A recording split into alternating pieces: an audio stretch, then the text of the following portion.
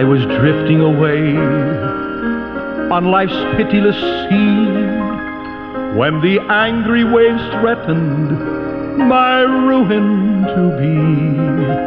When away at my side there I dimly descried a stately old vessel, and loudly I cried,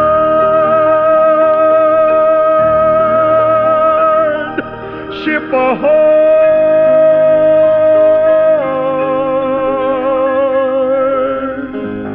Ship ahoy!"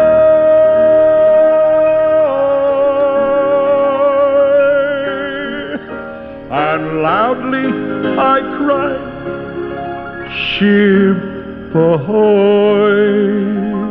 Once again, we say welcome aboard. It's good to be with you at this time. Brother Munn speaking. Our program here called The Mariner's Call. What a blessing to be with you. By means of radio, many years ago, the Lord took this old fisherman off of an old boat there in the Gulf of Mexico after years and years of the harvesting of the, I call it the food of heaven, seafood. The Lord took us from a boat and placed us in the book of God. It's so good to know the true. And as we find here in Psalm chapter 90, the true, everlasting, and eternal God. Psalm chapter 90, we're going to read verse 1 and verse 2 and introduce you unto a great God, the great God that we serve. By the way, thank you for corresponding with us. It's always good to hear from you. I'm just a little child when it comes to mail. A lot of the snail mail comes in. They throw those letters on my desk. You get to diving through those things and look at the comments of people. And most of the comments are good. Occasionally, I've said something that somebody has misunderstood or something that people try to correct me on. I don't mind that. I like any input you send your letters our way. If you'd like to write to us, our announcer at the end of the program will give you an address whereby you can correspond with us. If you have access to a computer, if you can just take the keyboard and just put in FOMM.org. O-R-G. We're on the World Wide Web there. If you put in FOMM.org, that'll bring you directly to us.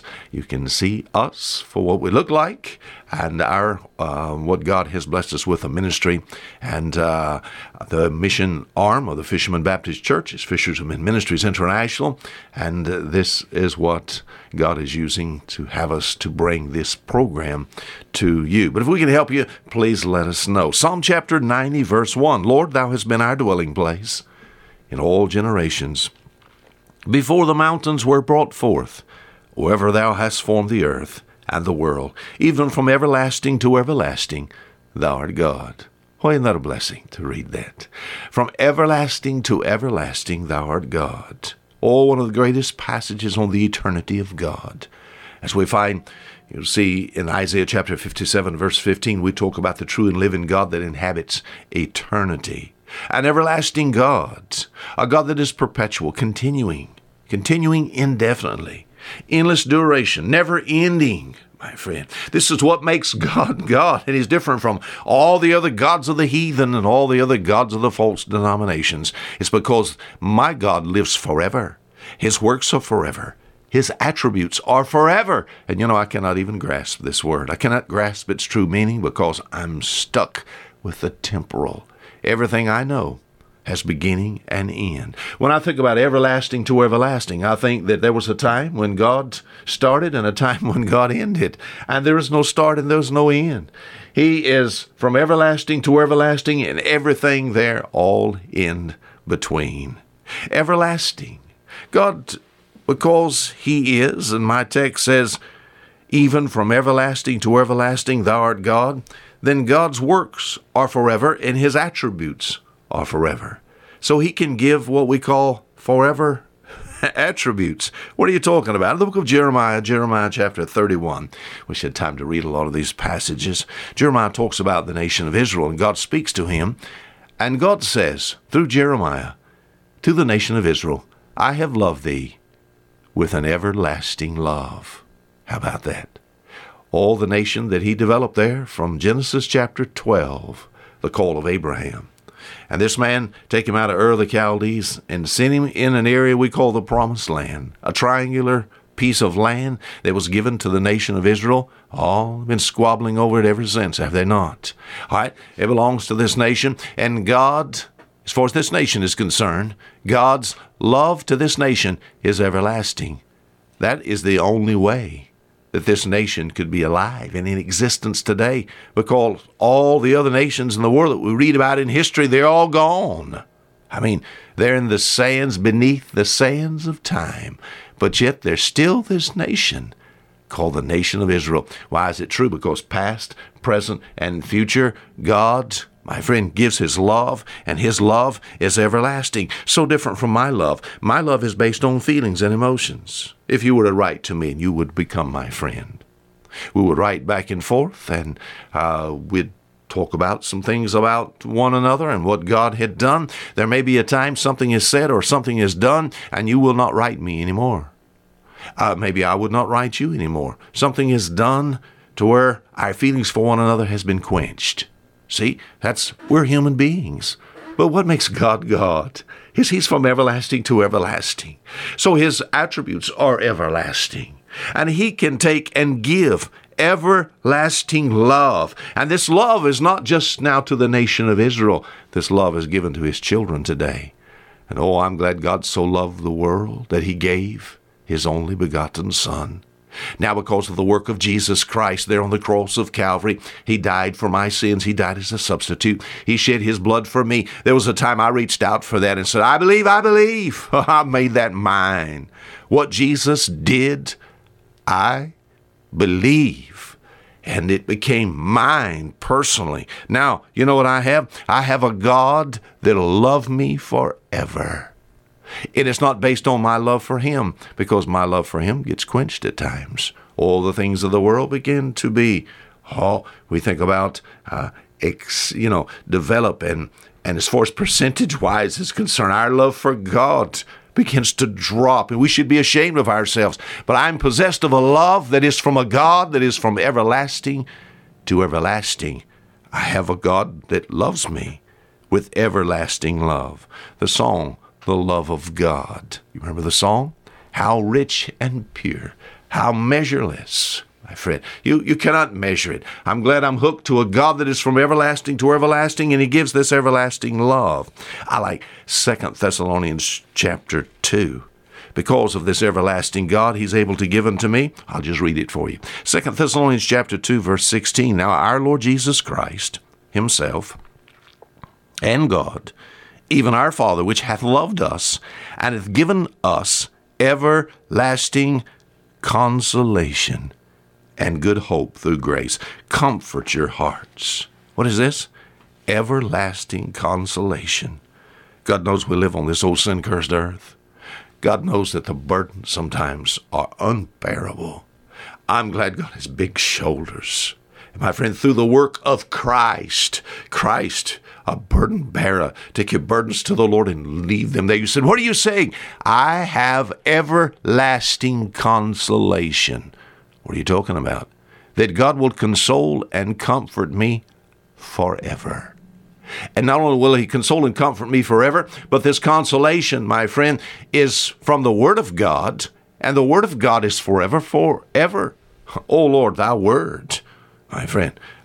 We think about God's Word being preserved for us and God's Word being kept for us. God's Word is forever. The promises of God are forever. And this is what brings me consolation. So I have everlasting consolation. It becomes because of this God that is from everlasting to everlasting gives me everlasting love, consolation. January the 2nd, 1966 for me. John chapter 6 and verse 47, Jesus said, he that believeth in me shall have everlasting life. The same thing in John chapter 3 and verse 16. Same thing in the book of 1 John chapter 5. He that hath the Son hath life. He said, what are you talking about? I have everlasting love. I have everlasting consolation. In actuality, I have everlasting life. God said through David spoke of this God, and he said, from everlasting to everlasting, thou art God. I'm glad I'm part of this family now. I have and I possess everlasting life. Now, this everlasting life is not prolonged existence. People say, I want to live longer. How long do you want to live? I say, well, I like to live to be 100. when you are 100, do you reckon you'd like to live more? You said, yes. What would we look like if we could live to be 200?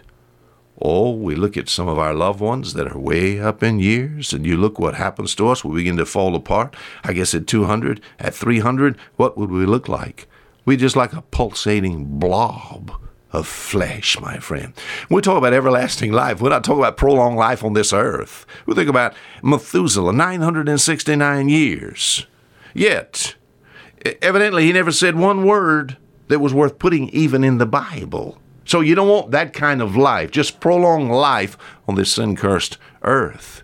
You want life as long as God so gives it to you in this house. And then God, my friend, take us from this house unto his house, which is an eternal house. Because from everlasting to everlasting thou art God. I have actually been made, according to Psalm chapter 145 then, in verse 13, I've been made part of an everlasting kingdom. I like the statement made there in Luke chapter 1 and verse 33. It says, and of his kingdom there shall be no end. That is correct. I am part of an everlasting God. From everlasting to everlasting thou art God. Hence, I am possessed of everlasting love, of everlasting consolation. I have everlasting life. I'm part of an everlasting kingdom, a kingdom that will never end. A kingdom? Then that necessitates a king. I know who the king is. The Lord Jesus Christ. He is my King, my Lord, and my Savior. From everlasting to everlasting thou art God. Now, in this life, I've been put into a spiritual kingdom. The book of Colossians, chapter 1 and verse 13, it says, because of our faith in Jesus Christ and the power of the gospel, and I've received, my friend, Jesus as my personal Savior. My friend, there was a time in my life, what he did for me there at Calvary, all became mine. Oh, I believe. This belief was from the heart. Because of that, I've been translated out of the kingdom of darkness. There's two kingdoms, one of darkness and one of light. Yes, Jesus has a kingdom. That's the kingdom of light. Satan, my friend, is the ruler, and he's the king of those who are in darkness. But I was translated from the kingdom of darkness unto the kingdom of his dear Son. Even today, I'm part of a spiritual kingdom, a group of people who trust in the true and living God. The one that's described in Psalm chapter 90 as being from everlasting to everlasting, thou art God. My friend, how blessed I really am. To have this everlasting God, to give me his attributes, to show these attributes to me, that I have everlasting love and consolation and life and part of a kingdom. There was a time in my life, the only thing that I had was an opportunity to look forward to.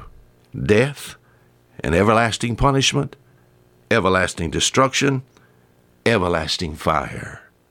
The person who provides for this life but takes no care for eternity is wise for a moment, but is a fool forever.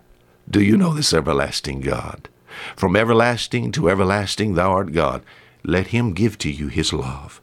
Let him give to you this consolation. Let him give to you through his Son everlasting life and make you a part of his kingdom. If we ever can help you, please feel free to correspond with us. God bless you. My privilege to have been with you. Fisher Munn saying goodbye.